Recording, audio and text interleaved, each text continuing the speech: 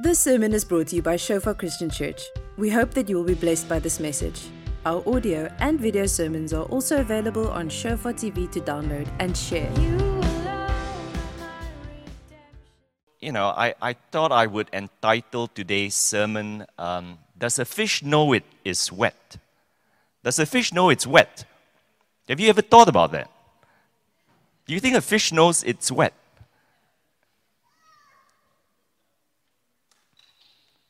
Yeah? And that is really culture, isn't it? Without a second thought, you just assume. You may not even assume, it is what it is, right? And so the topic that I was given today is how do you build strong families? So let me pray and then go into Jeremiah. Yeah, Father, we know that you instituted the family unit right in the Garden of Eden when you put Adam and Eve together. And so we know that strong families, whole families, has always been a part of your plan. And as a church, we try our best, but we also disappoint you, I think. Obey your precepts. Obey it not with fear, but obey it under this umbrella of grace that you give to us. So as we wrestle with this morning, help us, I pray. Illuminate, bring to light what you wish for us to take away. In your name we pray. Amen. Okay, if you have your Bibles with you, you can turn to Jeremiah 35, because you can never trust what's on the slide fully, because, I could have taken it from the wrong place. So you need to look at your own Bibles, okay? So let me read verse 1 to 16, and then we'll carry on. The word that Jehoiakim, son of Josiah, king of Judah. Verse 2, go to the Rechabite family and invite them to come to one of the side rooms of the house of the Lord and give them wine to drink. So I went to get Jezaniah, son of Jeremiah, the son of Habizziniah, and his brothers and all his sons, the whole family of the Rechabites. I brought them into the house of the Lord, into the room of the sons of Hanan, son of Igdaliah, the man of God. It was next to the room of the officials, which was over that of Messiah. I can't say these names. Son of Shalom, the doorkeeper. Then I set bowls full of wine and some cups before the Rechabites and said to them, drink some wine. Great, isn't it? Huh? Such a great invitation. Verse 6, but they replied, we do not drink wine because our forefather Jehonadab, son of Rechab, gave us this command. Neither you nor your descendants must ever drink wine. Also, you must never build houses, sow seed, or plant vineyards. You must never have any of these things, but must always live in tents. Then you will live a long time in a land where you are nomads. We have obeyed everything our forefather Jehonadab, son of Rechab, commanded us. Neither we, nor our wives, nor our sons and daughters have ever drunk wine, or built houses to live in, or had vineyards, fields, or crops. We have lived in tents and have fully obeyed everything our forefather Jehonadab commanded us. But when Nebuchadnezzar, king of Babylon, invaded this land, we said, come, let us go to Jerusalem to escape the Babylonian and Aramean armies. So we have remained in Jerusalem. Verse 12, then the word of the Lord came to Jeremiah saying, this is what the Lord Almighty, the God of Israel, says. Go and tell the people of Judah and those living in Jerusalem, will you not learn a lesson and obey my words, declares the Lord. Jehonadab, son of Rechab, ordered his descendants not to drink wine, and this command has been kept. To this day they do not drink wine, because they obey their forefathers' commands. But I have spoken to you again and again, yet you have not obeyed me. Again and again I sent you all my servants, the prophets, to you. They said, each of you must turn from your wicked ways and reform your actions. Do not follow other gods to serve them. Then you will live in the land I have given to you and your ancestors. But you have not paid attention or listened to me. The descendants of Jehonadab, son of Rechab, have carried out the command their forefather gave them, but these people have not obeyed me. Verse 17, therefore this is what the Lord God Almighty, the God of Israel, says, listen, I am going to bring on Judah and on everyone living in Jerusalem every disaster I pronounce against them. I spoke to them, but they did not listen. I called to them, but they did not answer. Then Jeremiah said to the family of the Rechabites, this is what the Lord Almighty, the God of Israel, says. You have obeyed the command of your forefather, Jehonadab, and have followed all his instructions and have done everything he ordered.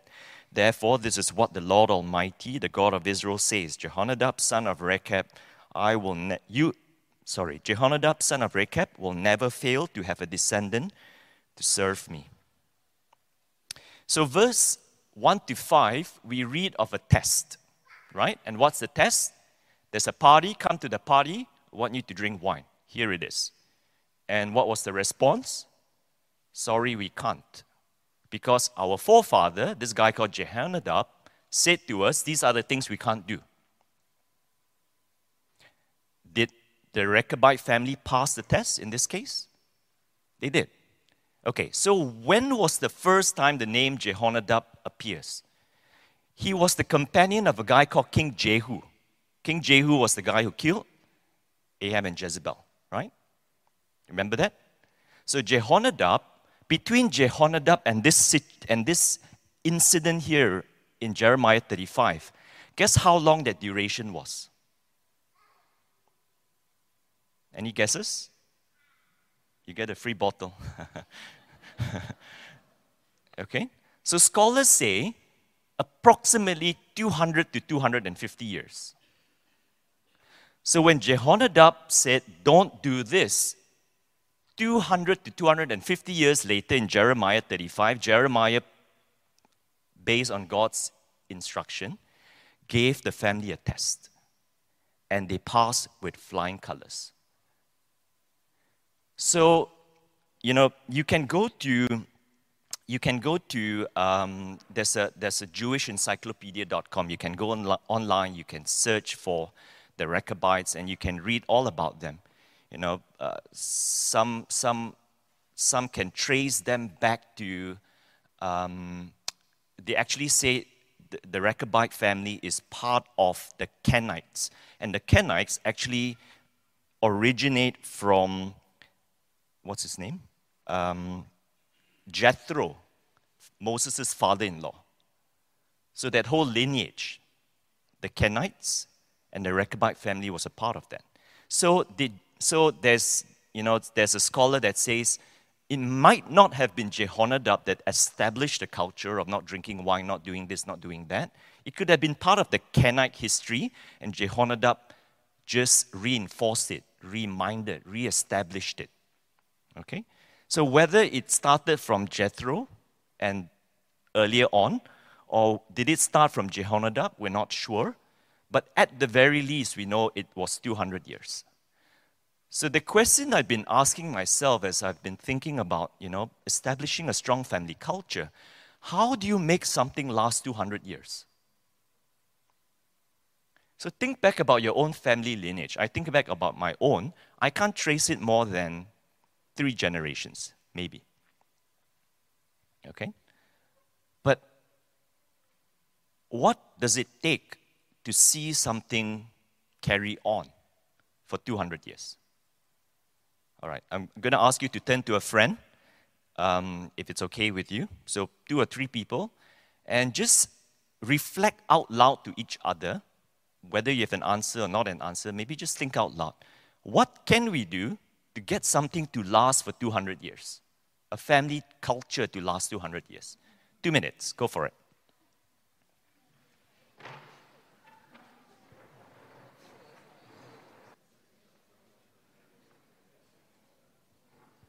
Okay, so if you've been taking notes, Jehu or Jehonadab, the companion of Jehu, is in 2 Kings chapter 10. Okay, 2 Kings chapter 10 verse 15. So that's where you read the name Jehonadab. Now here is what's important to understand. The Canaanites, this scholar actually used the term voluptuous living. Okay, so the Canaanites were rich. There was a certain lifestyle that was extravagant. And so when Jehonadab talked about this austere, simple, don't do this, don't do that, nomadic lifestyle of following Yahweh. It was a call to live set apart, to be countercultural. Okay, so you got to understand, Canaan was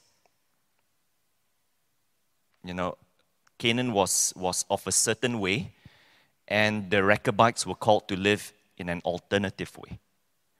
So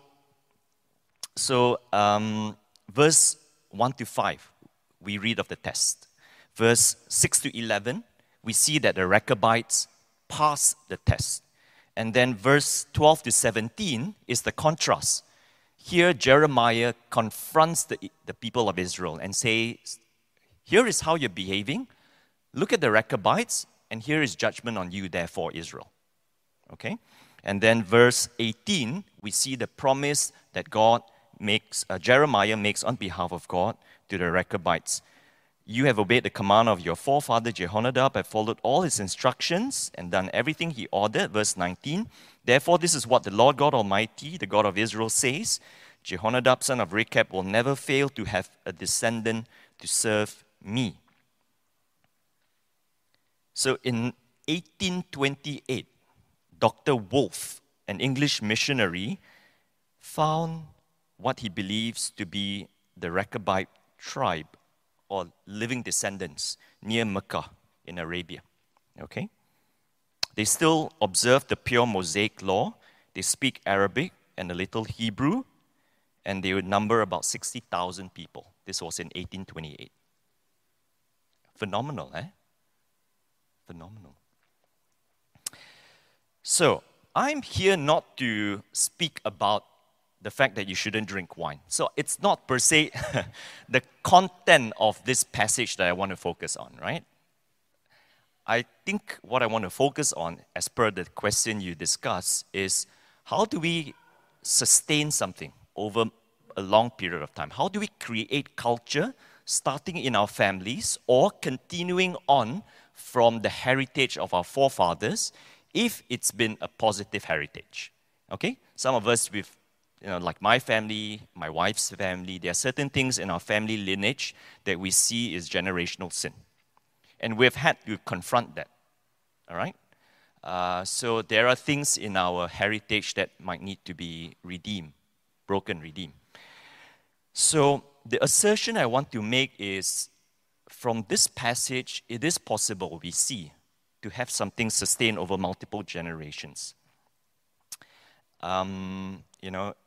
It's possible to establish a way of doing and thinking and believing. And the Rechabite family can encourage us. Now, I also want to assume that all of you sitting here, you have already worked out, stuff that we have wrestled with as a church previously, your primary call, your secondary call. You are certain about your family values. You know what it is. You're seeking to establish those values. And values, there are many ways to slice it and cut it. You can go to the theological virtues, they call it. So Thomas Aquinas, for example, Augustine would speak about the theological values. Paul brought it up: faith, hope, and love, charity. Okay? So those are the three theological values. Then you can go to the Catholic cardinal virtues. So the opposite would be what?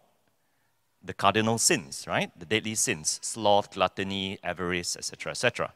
So you got your 7 deadly sins. Brad Pitt has a movie about the 7, right? Was it 7? What's the movie called? 7. 7 deadly sins. But you've got the 7 cardinal virtues, which is supposedly the antidote to the 7 deadly sins.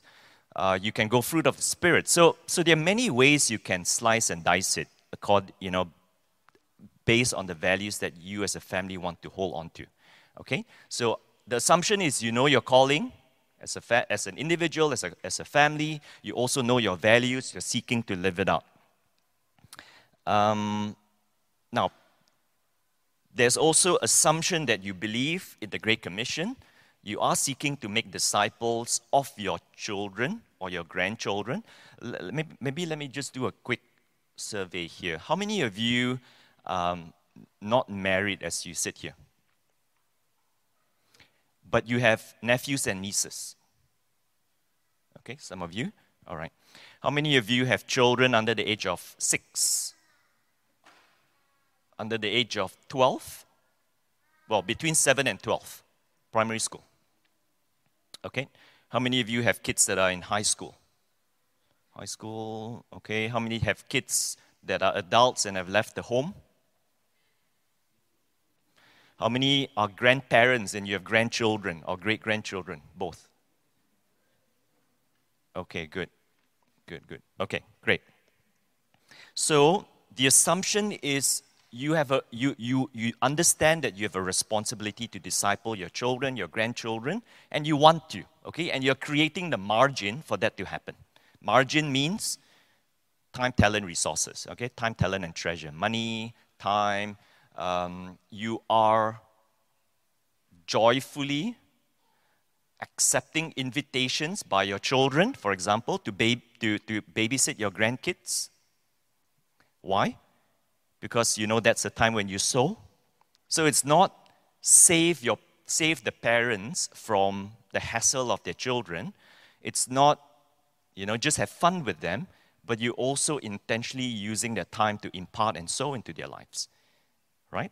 So I think grandparents, you recognize this. You might not have done so well with your own children, but you realize you can redeem it by serving your grandchildren well. Correct? So the assumption is that you are using. So practically, here are a couple of things I can suggest, I think, because hopefully we're not just going to be theoretical about this. This phrase, remember when. How do you sustain something over multiple generations? One of the suggestions would be rituals. Stories, correct? Stories that you tell, rituals that you establish, memories that you constantly share. So this phrase, remember when. Remember when we went on this trip, and remember when we found this wallet with a whole pile of money inside, and to remember when we fasted and prayed as a family, and this is how God answered.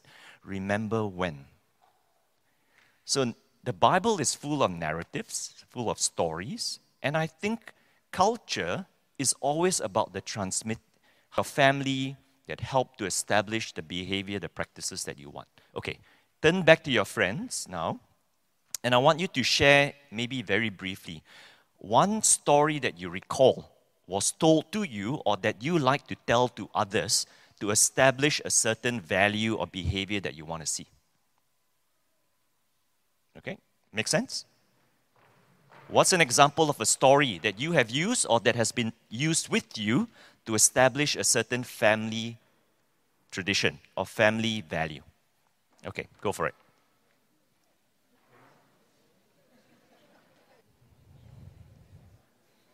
Okay, so be intentional about the stories that you share, okay? Be intentional about the conversations you have around the fireplace, when you braai, when there are family gatherings, when, you do your Christmas bed. I learned this new phrase in South Africa, you have Christmas bed. Okay, it's great. But Christmas bed times are wonderful, because those are all the opportunities where people are shaped, okay, especially the next generation. But what about complex parenting scenarios? Okay, so I think some of you sit here and you think to yourself, is it too late because my kids are grown? Or my kids are in boarding school. I only see them for the weekend or maybe for a week during the school vacation. Or what if I'm parenting alone? So what do I do then? What if my kids don't want to listen to me anymore? They're only with their peers and I don't per se have a lot of influence. So what do I do? I take comfort in a few things. One is that God is sovereign. Yeah. I have the problem with all this online stuff is you have to be careful what you say.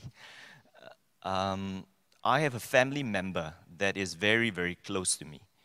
And we grew up together, and we serve God together. We come from, this person and myself, we come from a rich heritage of parents that love Jesus and serve Jesus.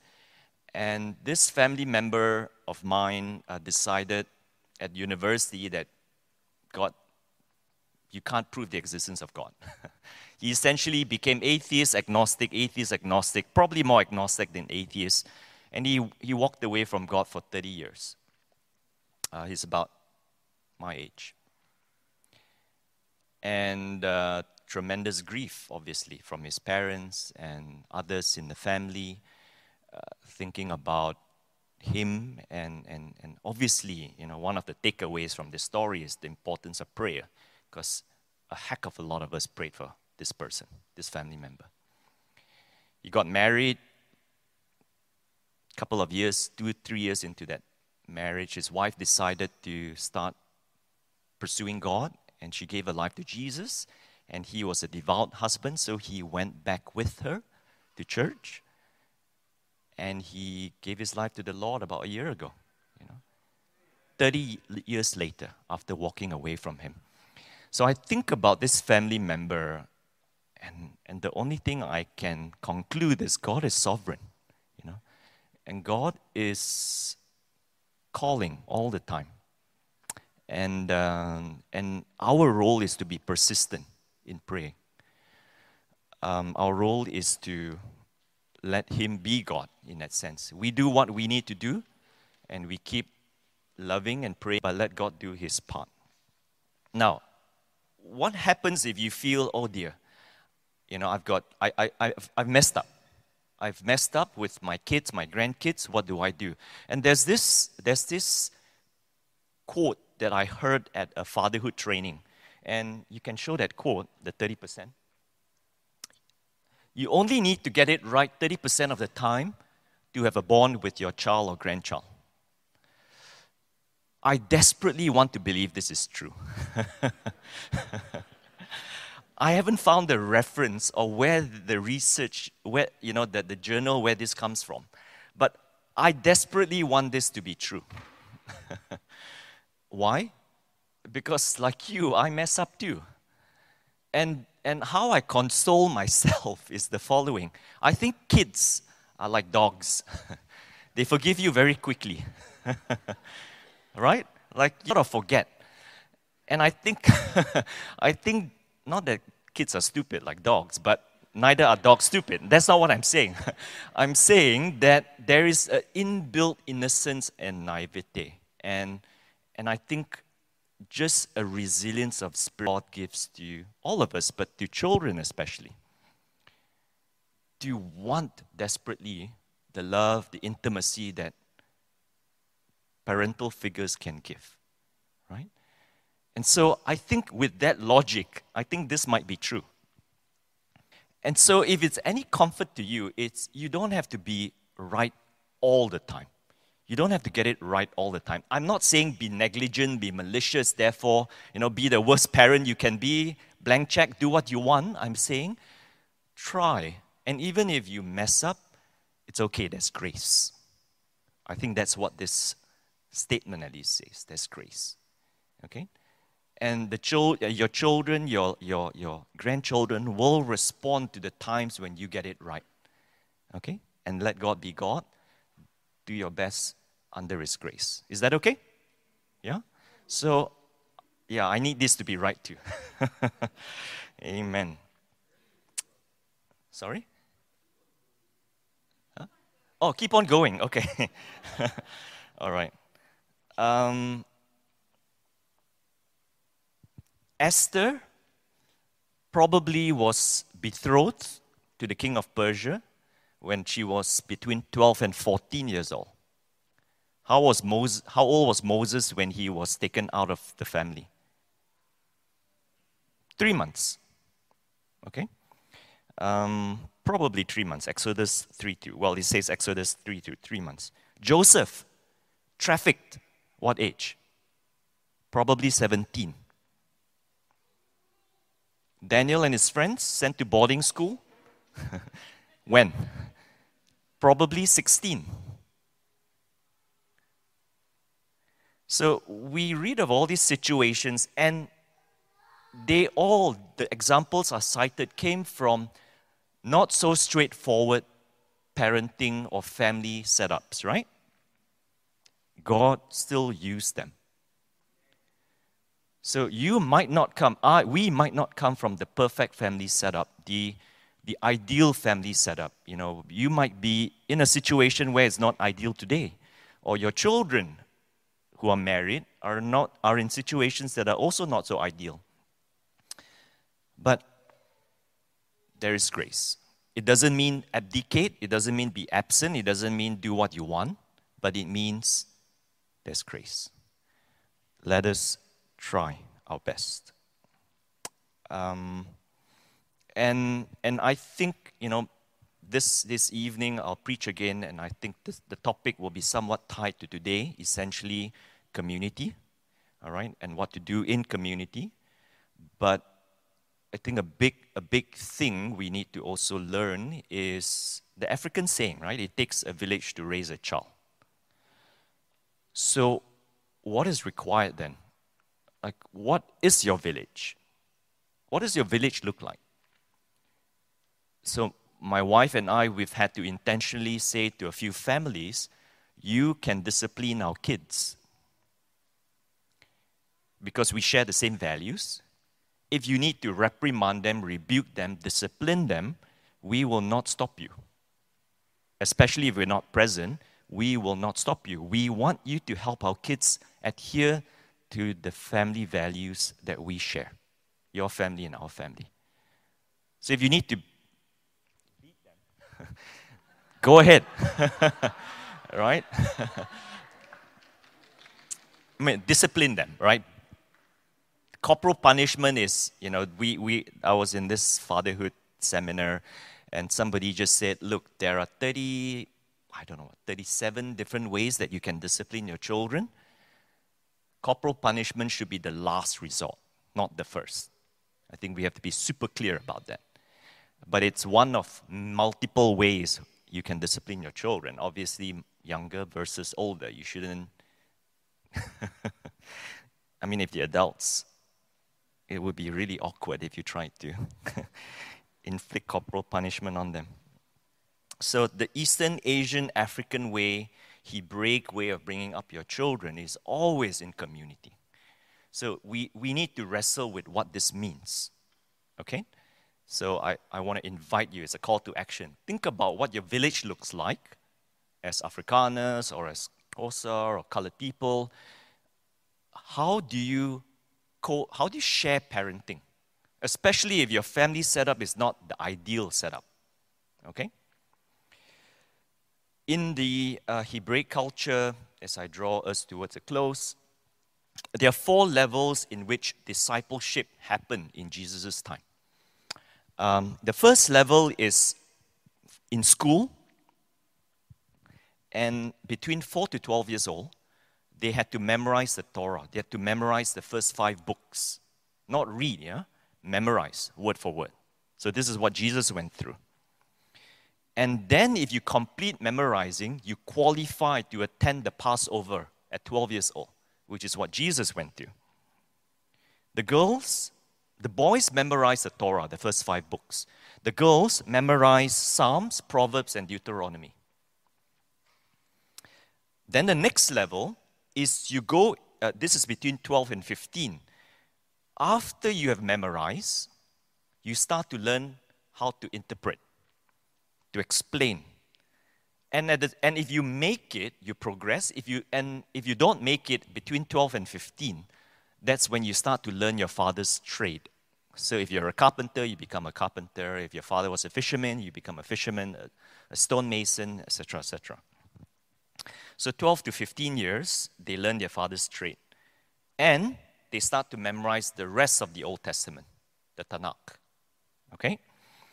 Level 3, those who make it, those who memorize, are able to explain, those who are gifted in teaching the scripture, the Tanakh, they are now selected and attached to a rabbi with authority, a rabbi with smika. And so they study, they live, they walk, they sleep, they basically immerse themselves in the rabbi's life. They follow him everywhere. That's the third level. And then the fourth level is they become a Torah teacher. And that's when they're 30. Okay, so between 15 and 30, they're learning from the rabbi. At 30, they now can become a rabbi, and they would take on their own disciples. So this is how children, in that sense, was exposed to the scripture. So Jesus knew the text. Jesus loved the text. Jesus memorized the text. Jesus lived the text. The word of God is key. So a couple of things. Stories, important. Talk about them. Deuteronomy 6, right? Remember when. Praying, critical. Village. Having a village to raise your children with you, critical. Knowing the text, living the text, breathing the text, yourself and your family, critical. So can you show the video if it works? Please. Study by the Center for Bible Engagement, general population in the U.S. from 8 to 80, and they just wanted to see how we are engaging with Scripture. Right. And they discovered something that actually became kind of the profound discovery of the entire study. They weren't even looking for this, and this is kind of became the highlight of the study. Right. When we're in the Scripture one time a week, and that could be church on Sunday, that's pastor saying you open your Bible, we hear the message, one time a week had negligible effect on some key areas of your life. So I'm going to spell that out more here in a moment. 2 times a week, negligible effect. Now at 3 times a week, there was a blip on the map, like there was a heartbeat. Something happened, again, a heartbeat. Okay. But here was the profound discovery. When we're in the Scripture 4 times a week, it literally spikes off the chart.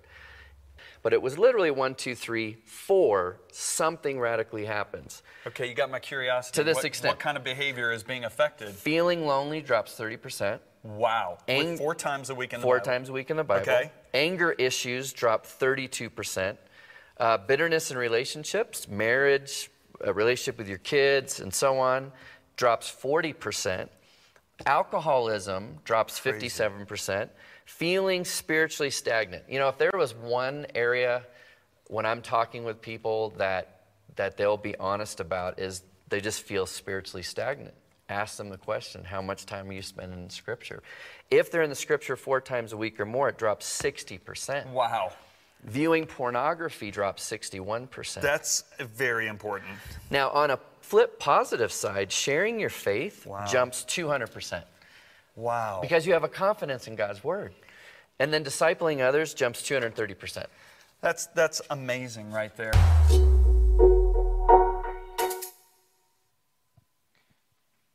So I'll send the research papers, 21 pages, to see us, and you can pass it out. That gives you the empirical data, okay? And then you can decide for yourself if it makes sense or not. So engaging of the Scripture makes sense. Okay, you need to. You need to yourself. You know, don't worry about your kids. You need to. I need to. Right? And I think those of you who have family members that immerse themselves in the Scripture, you see the fruits in their life, the fruit in their life, and you see also how it spills over into the rest. You know, a friend of mine in our discipleship group, he shared an analogy, I think it's called. Oftentimes when we go to the Scripture, we think, when we go to God or we go to the Scripture, we think more like a channel. You know, how do we move what we learn from here to there? How do we learn? How do we read? How do we spend time with God so we can give? Okay? And sometimes we feel empty because we're always trying to give, and therefore you're always scrambling to learn, be intimate so you can give. And he said, what if we flip that image from being a channel or a canal, depending on which you prefer, to being a reservoir? The dam is full, the overflow is what you give. You see the difference between the two pictures? So, in my intimacy, as I immerse myself in God's Word, as I'm in this deep love relationship with Him, there is an overflow, that abundance we read in John 10:10. And that abundance is what people experience. Not trying to fill this side so we can empty it and give to the other side, to our children, to our workplace, to our marriage. No, let's be in an intimate love relationship with Jesus. And in that overflow, the kingdom of God comes, comes home. So let me conclude. There are always going to be resistances. You can go to the last slide. 3 circles. There will always be resistances. The first resistance will be the flesh. The second resistance will be the world. The third resistance will be the supernatural. Correct? The things I want to do, I don't do.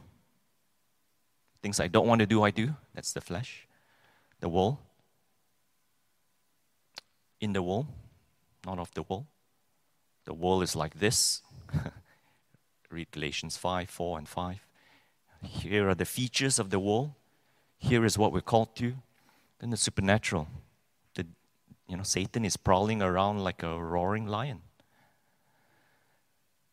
So, if there is a call to action, and maybe we can respond to this as an invitation.